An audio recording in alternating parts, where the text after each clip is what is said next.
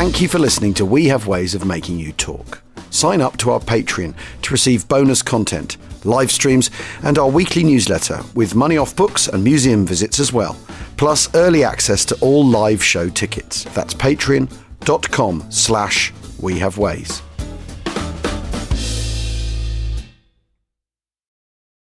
This episode is brought to you by Amazon Prime. You know Amazon Prime is not just a shipping subscription, right? It's got everything, including streaming TV and movies on Prime Video. And of course, Prime's fast, free shipping. Go from watching your favorite shows to getting your favorite things. Whatever you're into, it's on Prime. Visit amazon.com/prime to get more out of whatever you're into.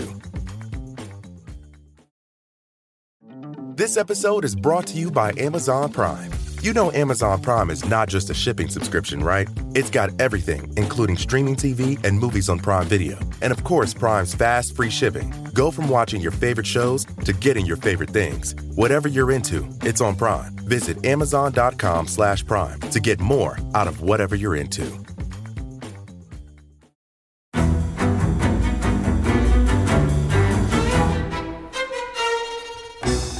I'm Anthony Scaramucci, former White House Director of Communications and Wall Street financier. And I'm Katty Kay, US Special Correspondent for BBC Studios. I've been covering American politics for almost 3 decades. Welcome to The Rest is Politics US, brought to you by Goalhanger.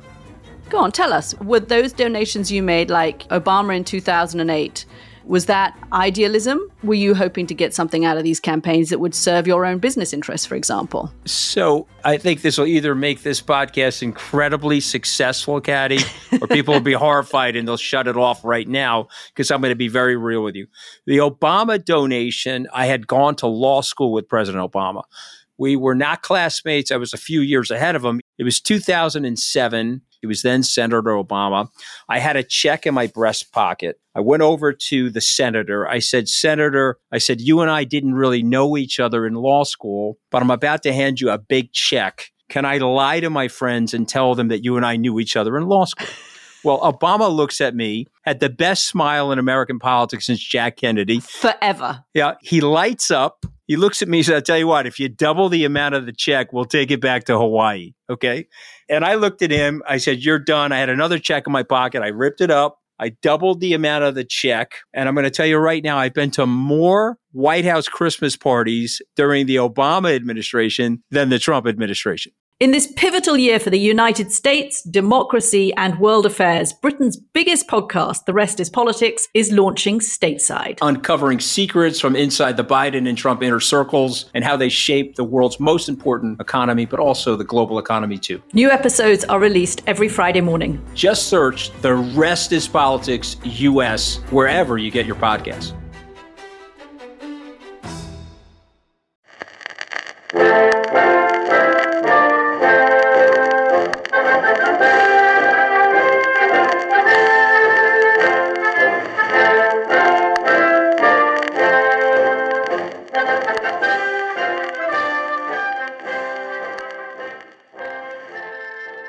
Hello, and welcome to Family Stories. There's only one more day to go until you can hug friends and family to your heart's content. In the meantime, we have a big virtual hug for you in the form of our Family Stories, the pod which lets you, our listeners, tell stories from your own families.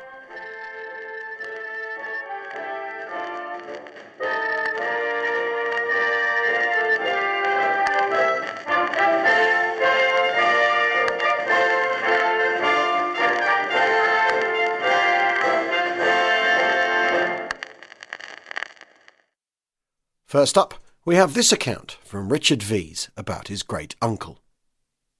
Albert Frans Roodheen, or Frans as he was known, was born in Mechelen, Belgium in 1902. He was the son of Edward and Josephina, who ran the local chemist in their town. Frans had 3 younger sisters, including Madeleine, who was my grandmother.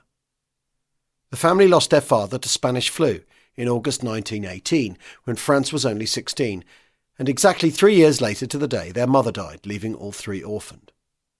At the age of 23, Frans declared his ambition to become a priest, and at Christmas 1925 he celebrated his first Mass. Later, he moved to Leuven, where he took on the role as priest to the parish. He was well liked and more approachable than many of the priests at that time, who were often regarded as officious and remote. He ran the local scout group, taught in the school, and helped many in the parish. Then the war came to Belgium. He was not initially involved in the war effort, but there was a turning point for France when the authorities started to order all the young people to leave Belgium and go to work in Germany. France knew this was unacceptable and started to hide many of the young people of the parish before they could be deported. It must have been about this time that he joined the Belgian resistance. His actions escalated from hiding people to recording troop movements, passing on information, and then helping English and Belgian airmen and agents escape the authorities. One episode during his time as a resistance fighter is a bit more allo than Secret Army. Franz had been asked to hide a British airman for a day or so whilst the resistance organised how he could be smuggled out of the country. Unsure what to do with him, they both dressed as civilians and went to the local cinema to watch the latest show. Once Franz and his guests had sat down in the cinema, there was a great kerfuffle, the lights went up, and in walked the senior officer of the local German garrison. Recognising Franz as the local priest, he sat down next to him, chatted a bit, and then the show started. On one side of Franz was the senior officer of the local garrison, and on the other was the airman. Not much is recorded of Franz's response to the situation, but I like to think he kept his cool throughout.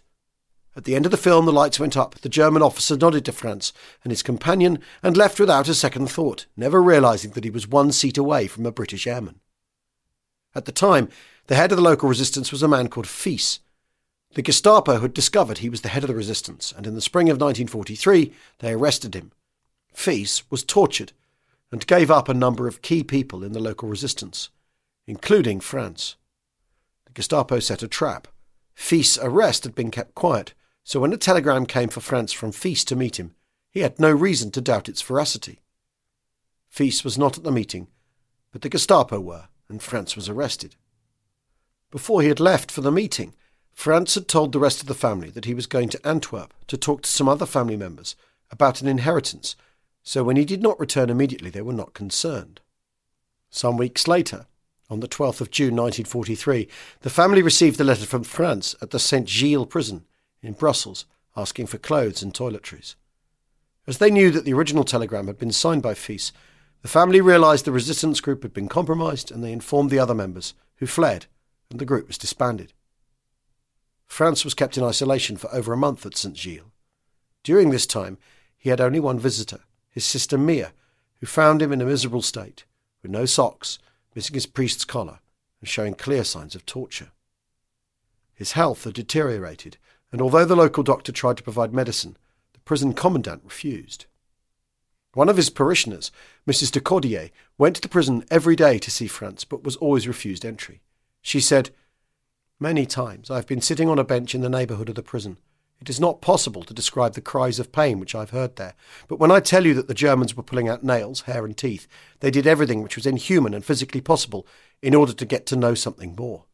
Then you realise what terrible scenes must have taken place." We understand that Franz never gave the Germans any information.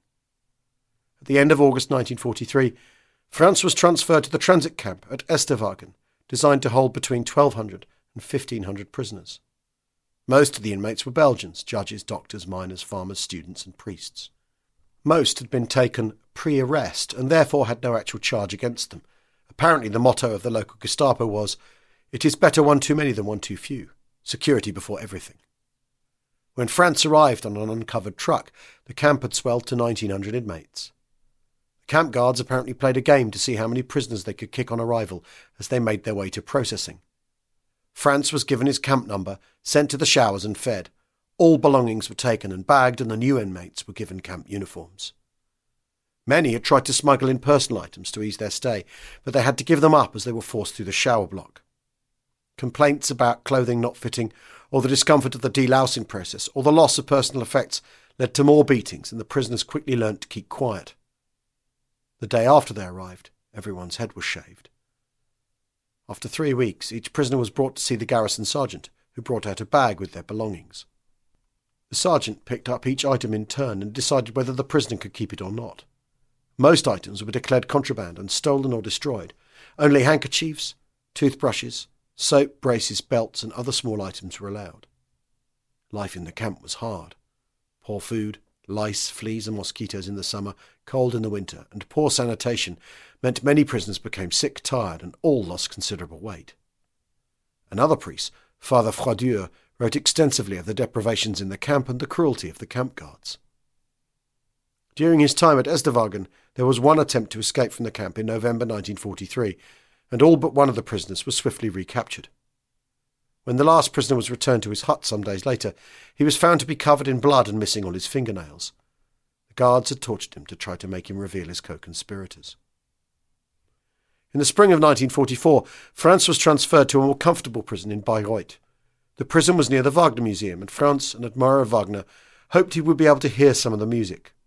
But if there was any music, it was drowned out by the sound of sewing machines running from dawn to dusk every day. It is unclear when France moved camps again, but it must have been around December 1944. The success of the Allies on both fronts meant the Germans had to decide whether to move or leave the prisoners.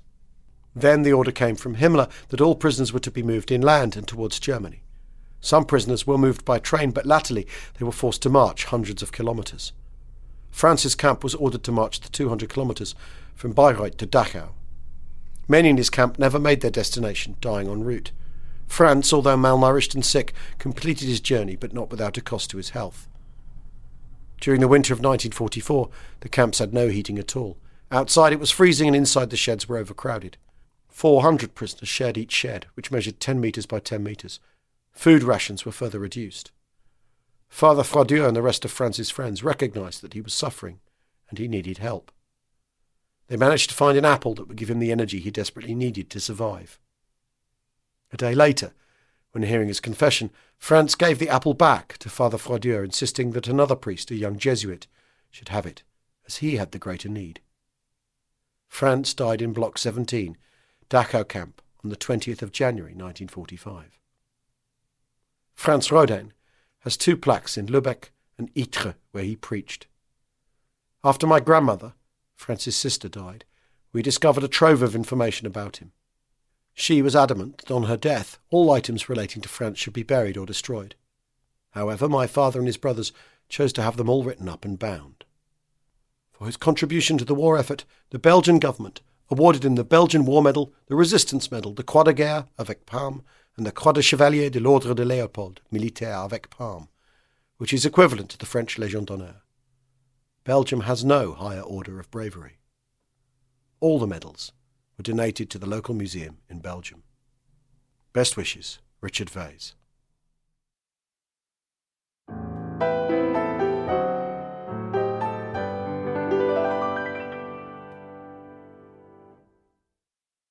Our second story this week comes from Jack Roughhead, who writes, "Hi chaps, absolutely love the pod. Bloody well done. I'd like to tell you about Flight Lieutenant Angus Walter Roughhead. I found his story while desperately trying to find a family connection to the RAF during the war, and although Angus is a distant relative, his story is an interesting one. Angus worked as a bank clerk when war broke out. He joined the RAF and was commissioned as a fighter pilot. He served in both the Middle East and at home, latterly flying Hurricane 4s out of Detling with 184 Squadron. The object of these flights was to attack enemy shipping and destroy V-1 launch sites, which at the time was still very much a secret. Angus's fiancée was a golf champion called Pam Barton. Pam had immediately signed up as an ambulance driver at the outbreak of war and served in London throughout the Battle of Britain. In early 1941, she joined the WAF as a radio operator and later gained a commission, serving as a flight officer in command of a staff of more than 600 at RAF Manston in Kent. The following is an extract about Pam and Angus from D-Day +1, Shot Down and On the Run in France by Frank Holland. The incident that all of us remember, however, was the tragic accident, the death of Pam Barton, who before the war had been British Ladies Open Golf Champion. She was in the WAF stationed at Manston, but had been flown to Detling in a Tiger Moth by her fiancé, Flight Lieutenant Angus Roughhead, for a party. Leave had been granted on the condition that she returned to Manston early the next day. Roughhead was planning to fly her back there in the Tiger Moth, but the weather was foul that morning. Finally, when the rain began to ease off, they were ready to go. Because time was getting short, Roughhead decided to take off from the football pitch, just to the side of the aerodrome. But the conditions were soggy, and, it has to be said, Pam, who was in the front seat, was a large girl. Whatever the reasons, ground conditions, weight, whatever, the Tiger Moth was clearly struggling to get airborne. Jack Rose and I and several other members of the squadron watched helplessly as the aircraft, just after its wheels left the ground, crashed into a petrol tanker that was parked on the side of the football pitches. The driver of the tanker and his mate must have seen the aeroplane coming and knew what was about to happen. They just managed to get out of the cab and start running before the Tiger Moth hit. Both the aircraft and the tanker burst into flames. Pam must have been killed instantly in the fire. Roughhead survived. Jack Rose and several members of the squadron raced across the pitch and managed to pull him out of the back of the plane in time. He had only superficial injuries, but he was a changed man after that.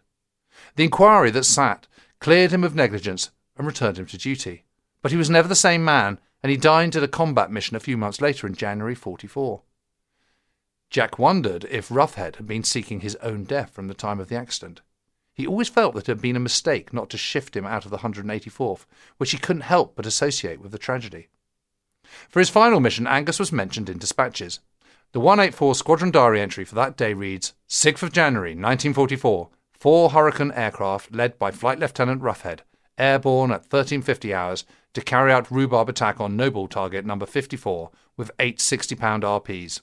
Sections made landfall at Le Touquet, and leader orbited 360 degrees to enter coast 2 miles north of Le Touquet Peninsula. They were met by intense barrage of accurate light flak. Flight Lieutenant Roughhead was hit directly and was seen to dive straight into the sand dunes in flames. Angus was 29. He's buried in the Boulogne Eastern Cemetery and remembered on the Olney War Memorial. Thanks for all your hard work and getting us all through this war of our own. Best wishes, Jack Roughhead.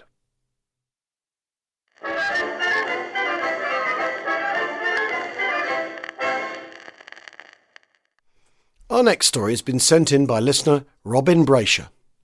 Robin writes, "Your interview with Steve Ballinger reminded me of my late father's cousin, Owen Brasher, who was killed while moving an unexploded German bomb. The details are published in a great little book by John Simmons, Heroes of Over, a Cambridgeshire village in 2 world wars.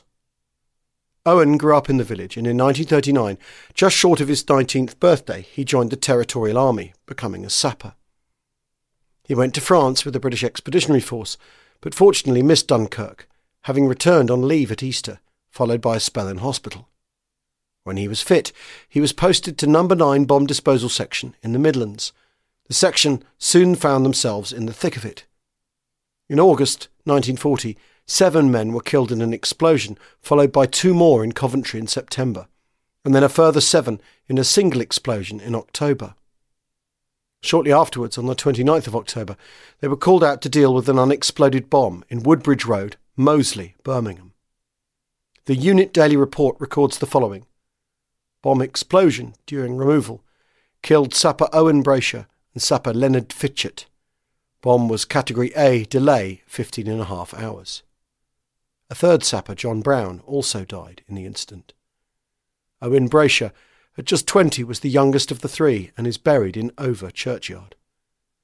By a sad coincidence, his father, a veteran of the Great War, was in the village post office when the news was telephoned through.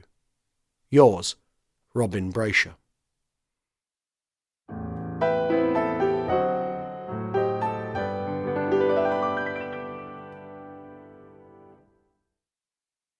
Next up, Peter Smith has sent us this story. Dear Alan James, like many of your listeners, I have thoroughly enjoyed the fascinating stories presented each week and would like to take the opportunity to share one from a family friend. Group Captain G.W. Johnny Petrie experienced a varied and challenging career in the Royal Air Force during the Second World War. I have decided to focus on just one of his stories from early 1940, a period of the war that is often overlooked.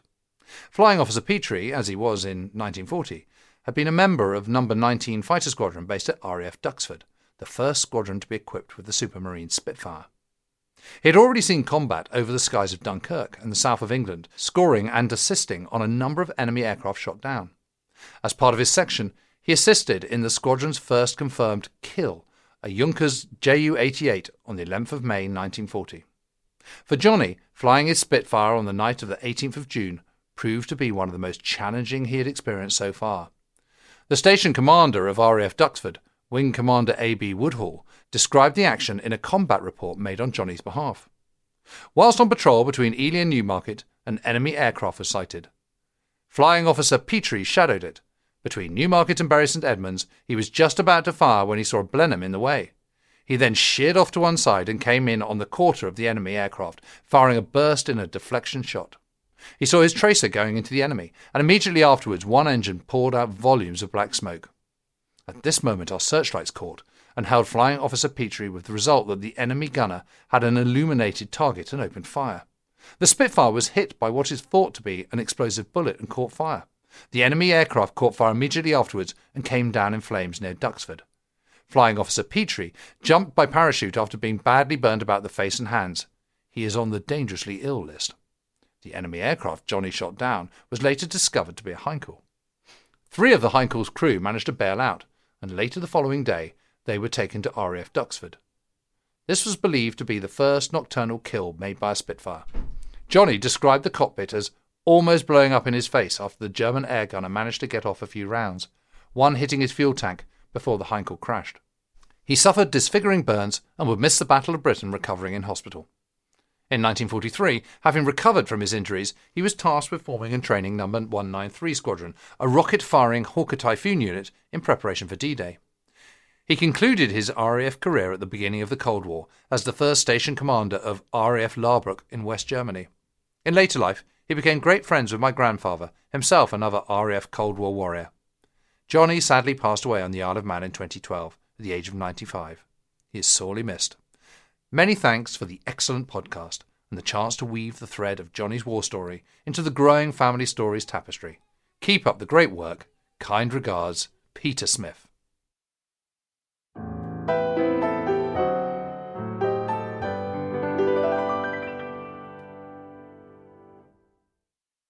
Our last story this week is from Richard Walker. Richard writes, Dear Alan James, my grandparents met on a camp at Heaton Park, Manchester in 1942. Nan, Norma Hardman, volunteered to join up to get out of a boring factory job.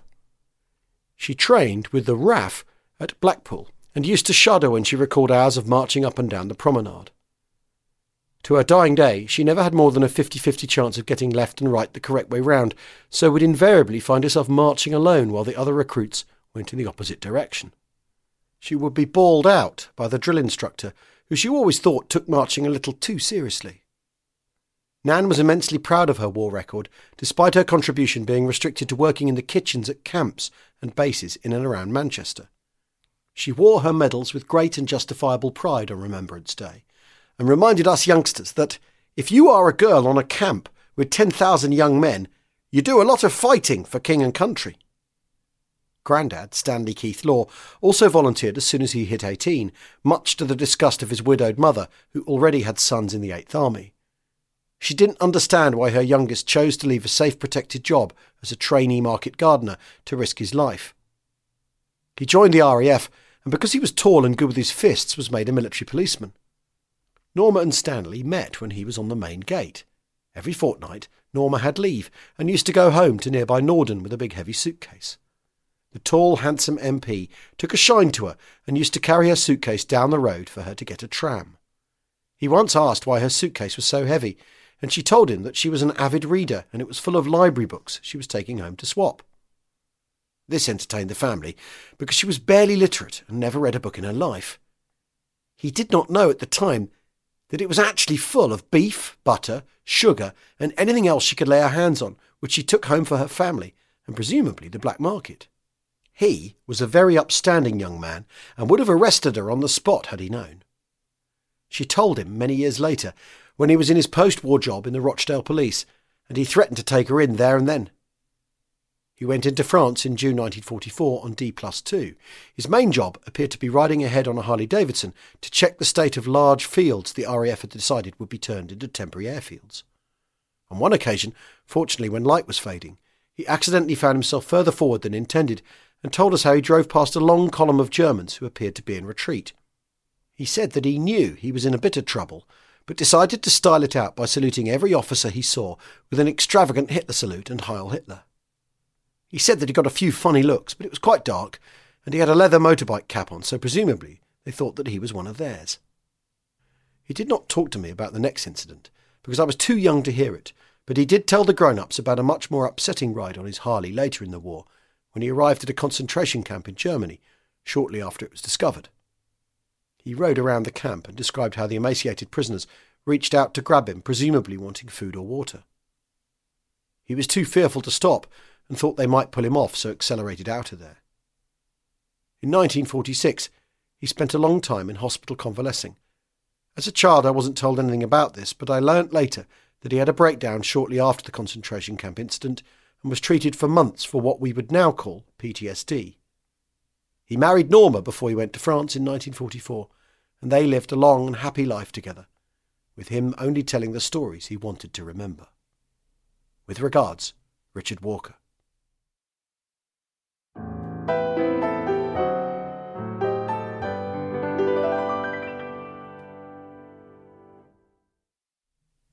That's it for today. If you've got a family story you'd like to be considered for the show, please email it to wehavewayspodcast@gmail.com or leave it on the members site under the Family Stories tab. A reminder, that's patreon.com/wehaveways. Bye for now, and thanks for listening.